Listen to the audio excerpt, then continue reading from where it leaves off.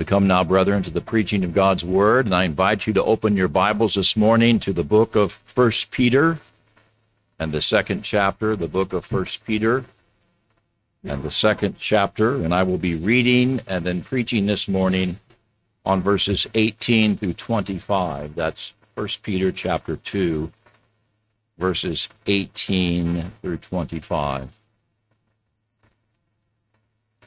I invite you to read along silently as I read aloud God's Word this morning.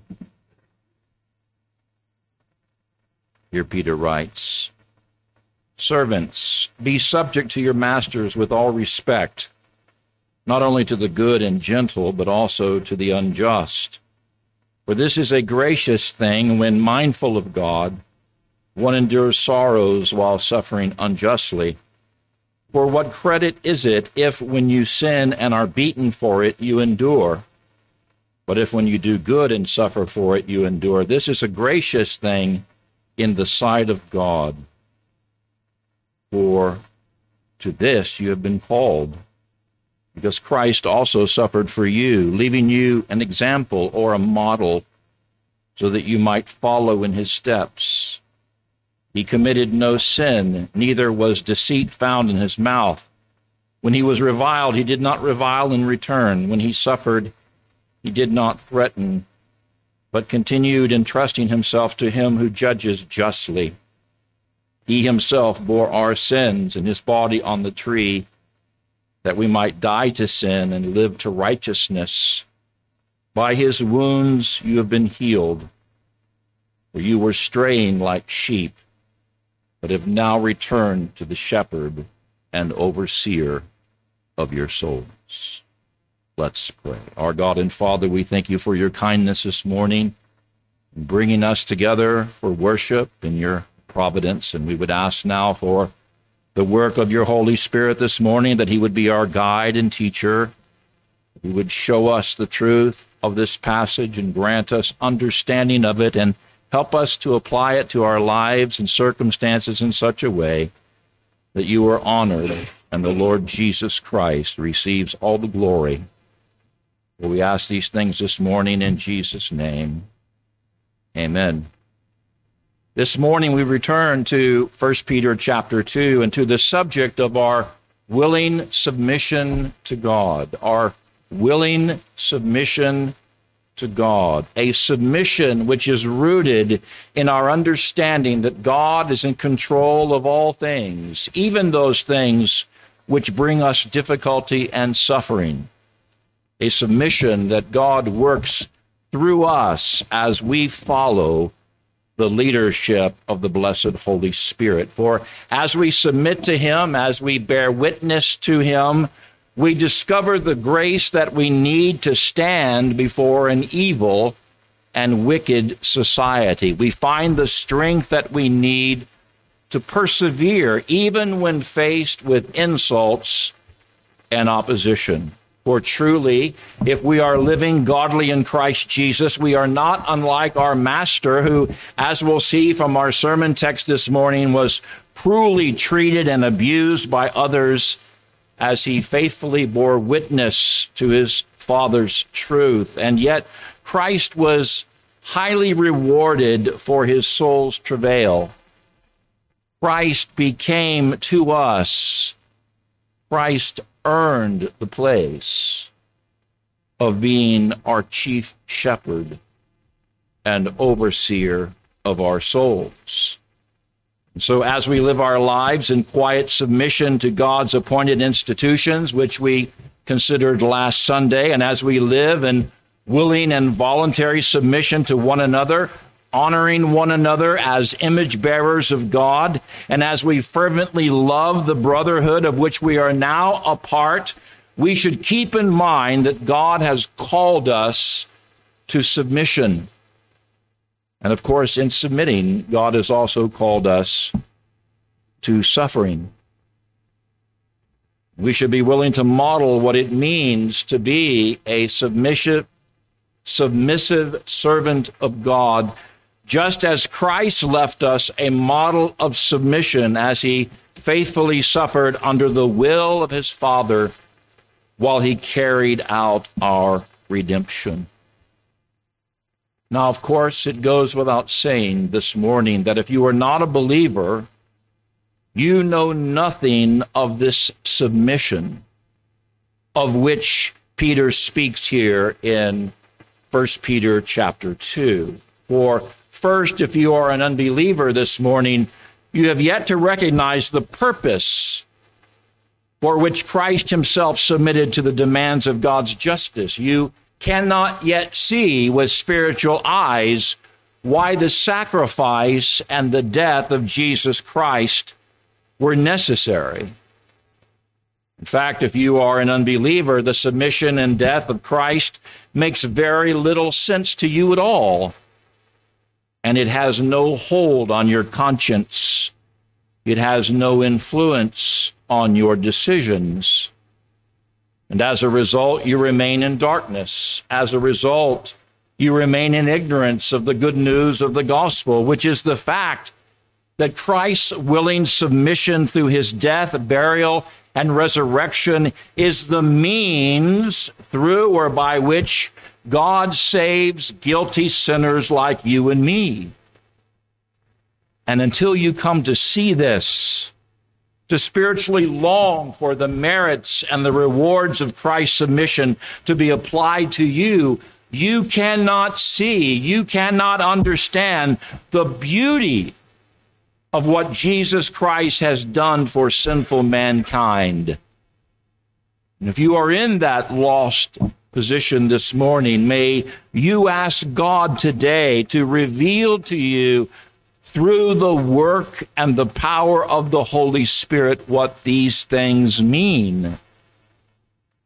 In fact, when Peter confessed in Matthew chapter 16 that Jesus is the Christ, the Son of the living God, Jesus responded to Peter with these words, "Flesh and blood has not revealed this to you, Peter, but my Father who is in heaven."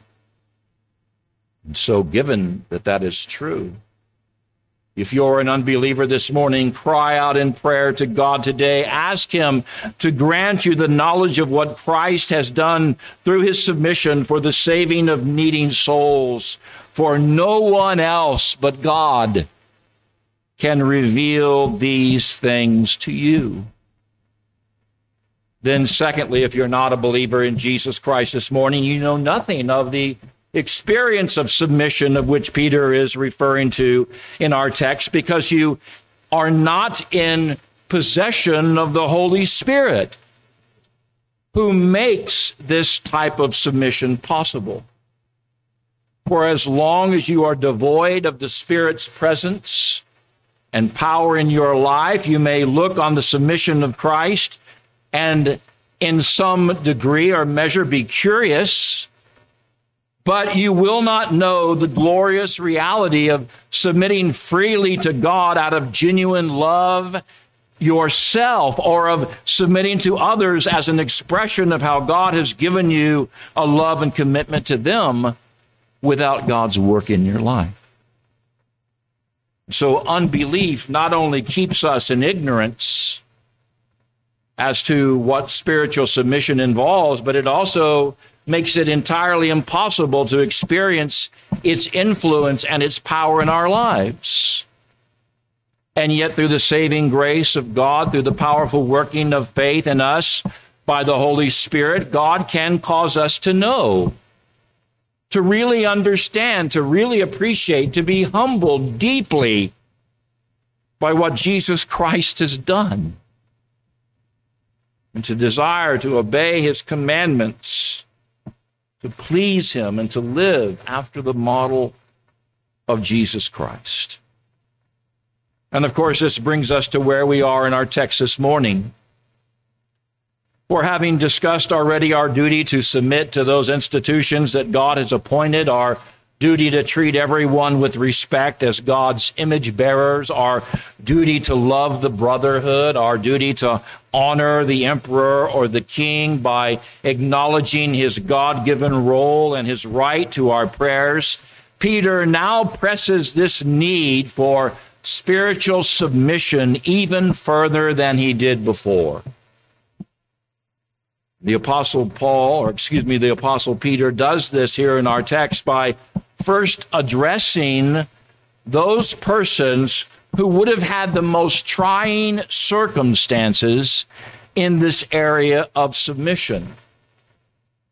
He addresses those individuals who were servants, or literally slaves, those who were under the yoke of physical servitude.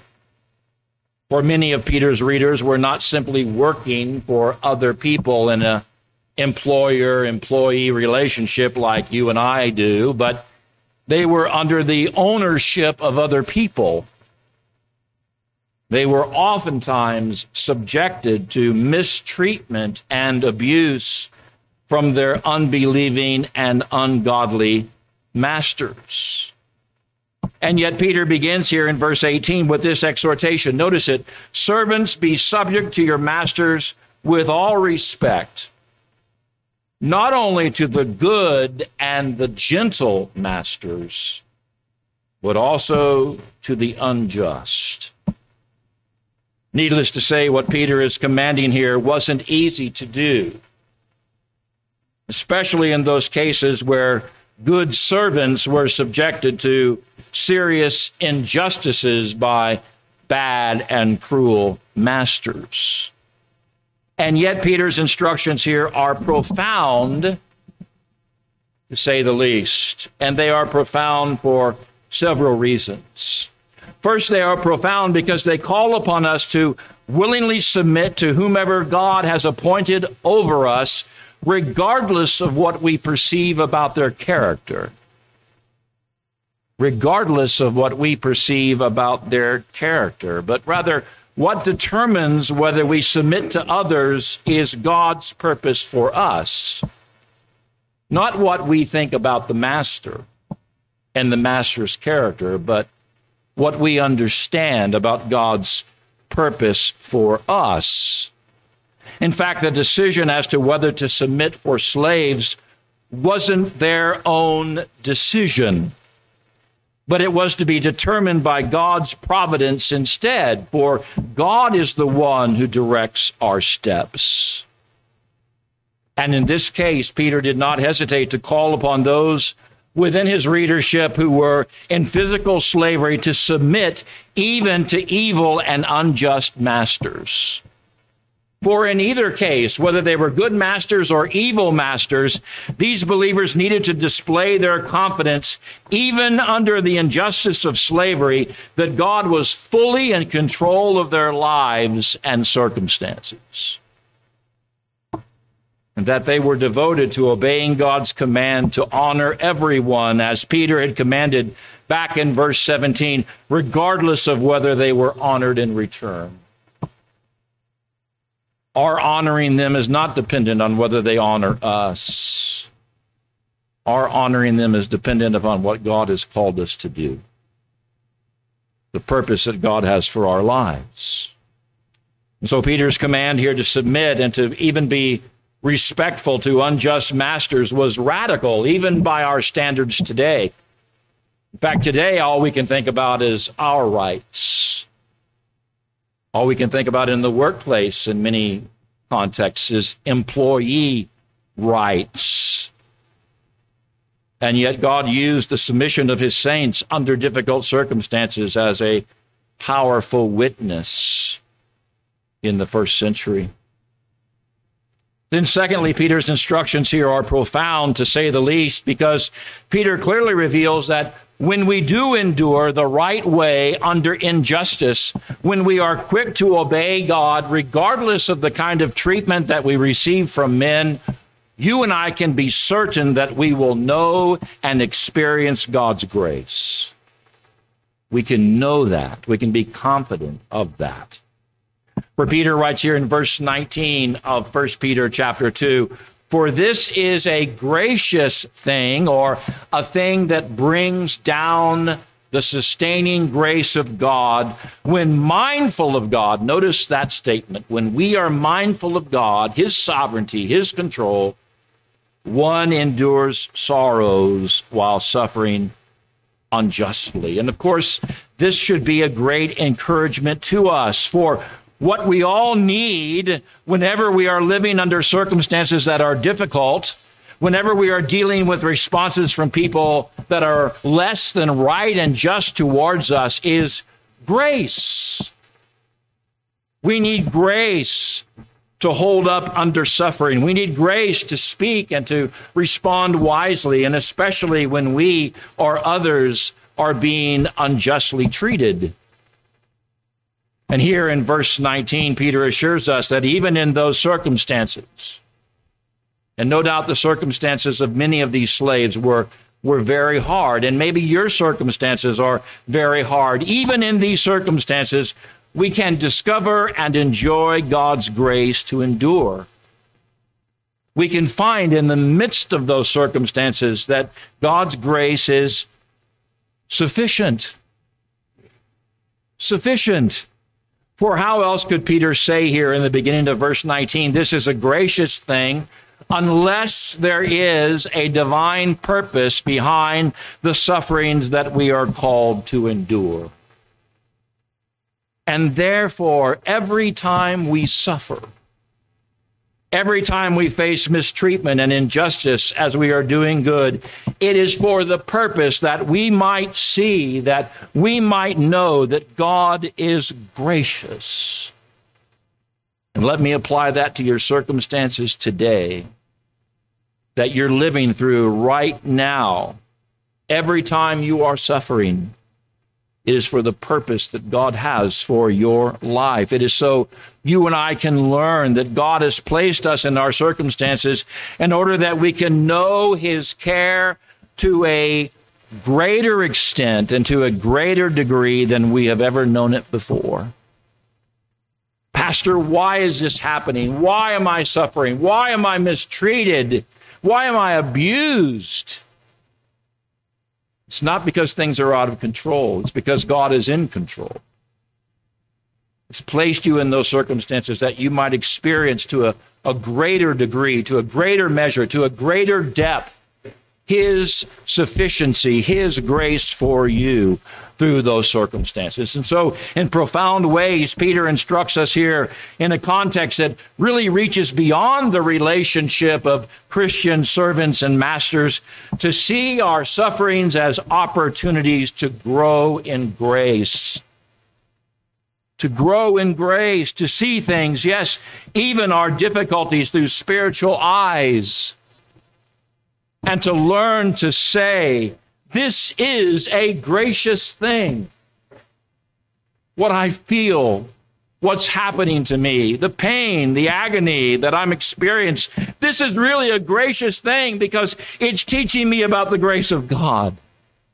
It's causing me to look more and to rest more and more each and every day in God's all-sufficient grace.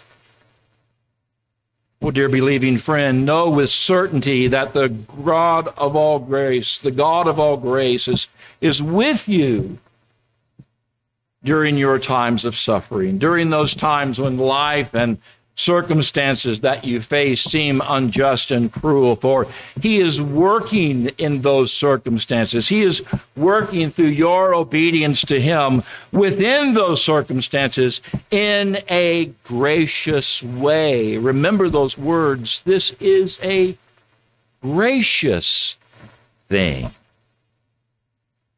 And of course, when we begin to see our sufferings in this context, we can understand in a greater and clearer way how suffering for his name in obedience to Jesus Christ is a great honor. A great honor, a great privilege. How suffering for Christ, while it may bring temporary discomfort and tribulation for us, is much to be preferred than suffering for our own sins. In fact, we should never view the sufferings that we endure for Christ in the same way as those sufferings which come upon us due to our own disobedience. Sometimes we do suffer because of our own deeds, our own disobedience. For when we rightly suffer for our own misconduct or for our own sinful wrongdoings. There's nothing commendable about those sufferings, nor is there any immediate relief or comfort in those things oftentimes, although God is still gracious even in them. But when we suffer for submitting to Jesus Christ, our God, the God of all grace, is sure to reward us for it. For Peter writes here in verse 20 of 1 Peter chapter 2, "For what credit, or better yet, what reward is it if when you sin and are beaten for it, you endure? But if when you do good and suffer for it, you endure, this is a gracious thing." Notice the language. "This is a gracious thing in whose sight? In the sight of God." Therefore, beloved, as we suffer, and there will be times when we will suffer as we actively witness to this world, as we serve in various stations of life that God has placed us in, let us be confident that we do not suffer in vain.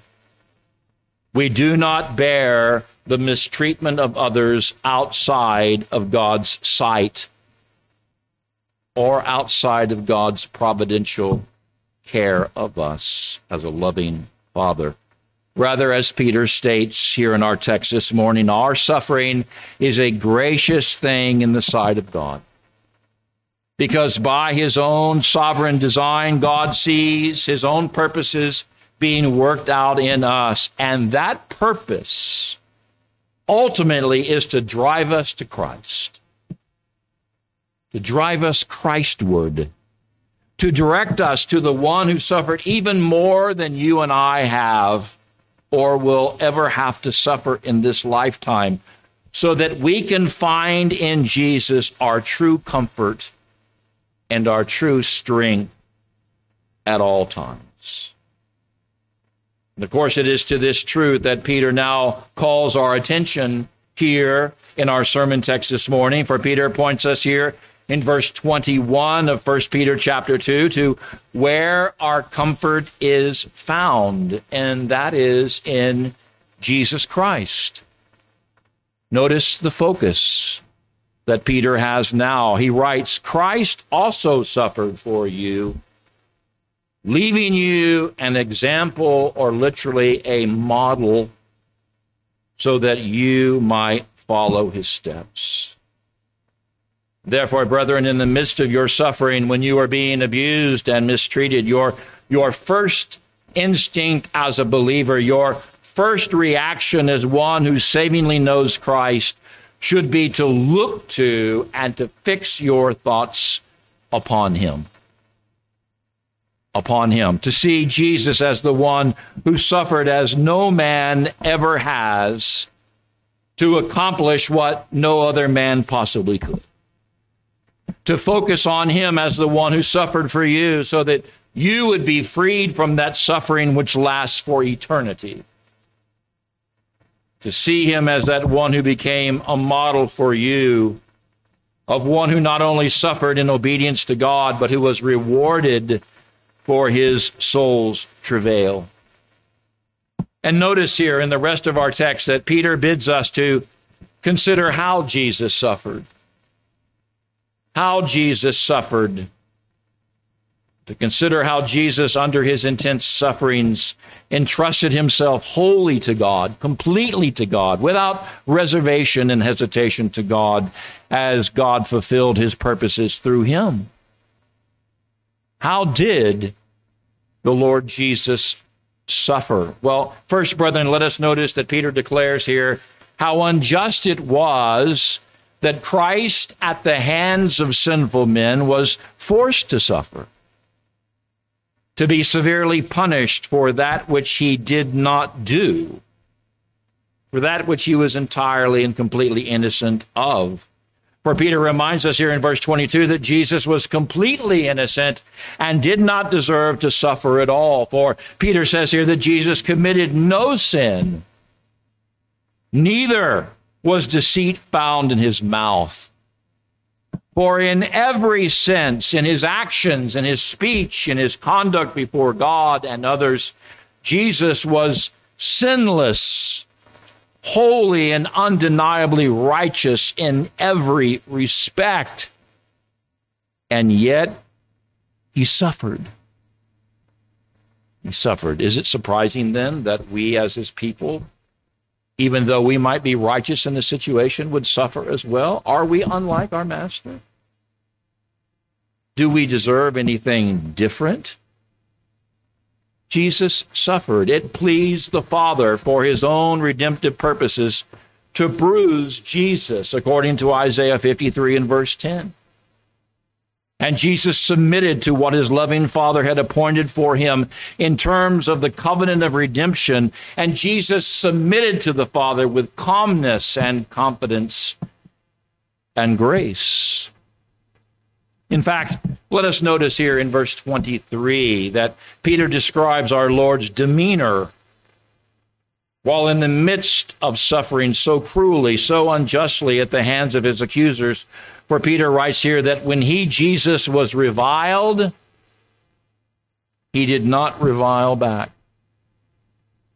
When Christ suffered, he did not threaten, but he continued entrusting himself to him, to God the Father, who judges justly, unlike sinful, rebellious men who conduct themselves unjustly. Of course, with these words, Peter gives us not only an amazing portrait of Christ as one who sweetly submitted to the will of God. Do we sweetly submit to the will of God? A portrait of Jesus as one who sweetly submits to the will of God. But Peter also points to Christ as a model of how you and I should respond during our appointed times of suffering and abuse as well. For when we are reviled, we should not think it our duty. We should not even think it our right to revile back, to lash out in return in anger. Because to strike out verbally at others simply because we ourselves are mistreated serves no gospel purpose, nor does it reflect a heart that is fully and quietly submitted to God. No, when you and I are reviled, when you and I are insulted, when you and I are verbally abused as Jesus Christ was, we should respond with grace. We should respond with self-control, leaving the matter entirely in God's hands, knowing that the thing that truly matters is not how we're treated, but the fact that in the Father's eyes we are accepted, and that our suffering, which comes from God's hand, is serving his greater purposes for all of us. For when we know that we have God's acceptance through Christ, when we know that there is a glorious purpose even behind what we're called to suffer, what does it matter how men treat us? What does it matter how men revile us? What does it matter if men speak evil and falsehood against us if we already possess the Father's smile upon our lives? Brethren, there's no reason to be angry and to revile back. There's no need to retaliate or to threaten those who misuse or mistreat us. No, trust God to deal with the matter. Leave it with God. Look instead to the certain hope, the steadfast assurance that we all possess in Jesus Christ. For consider, dear believer, dear child of the living God, what Christ, who suffered greatly, has done for you. For you. Christ, according to the Apostle Peter here in verse 24, bore himself our sins, your sins, in his body on the tree. Meaning that Christ took the punishment that our sins, that your sins, that my sins deserved. He painfully bore in his own human body what divine wrath demanded as the penalty and the consequence for sin. And Christ did so, experiencing genuine human agony. His pains were real. His agony was real. But also knowing that he was freeing us from sin's condemnation. That with every blow of that hammer, with every vile word that was spoken against us, he was freeing us, releasing us, so that we could do, as Peter states here at the end of verse 24, to die to sin and to live to righteousness. In fact, I intend to spend more time, Lord willing, next Sunday on this very verse, verse 24 of 1 Peter chapter 2, drawing out slowly and deliberately to the best of my ability what it meant for Christ to actually bear our sins in his own body on that tree, and what it means for us to die to sin and live to righteousness. But for now, let us be assured that Christ's sufferings purchase for us what we need to live and to suffer for him. For it is enough now, my dear friends and brethren, for us to simply know, to simply be assured this morning of what Peter writes to us here at the end of verse 24, and that is that by his wounds, by his stripes, by those stripes inflicted upon him, you and I have been healed. We've been healed. Completely, wholly, entirely healed. For what enables us to suffer, and to suffer willingly and bravely for Christ in the face of opposition, is this knowledge, this steadfast spiritual assurance that through the blood of Christ, through the powerful blood of the innocent, perfect Lamb of God, we've received spiritual healing. And because we've been truly healed in a comprehensive sense, in that Christ has made us spiritually whole and well, we can endure all things.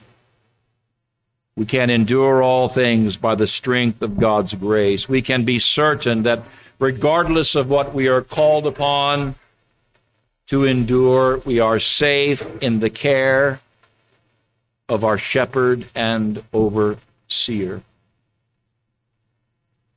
He is our pastor.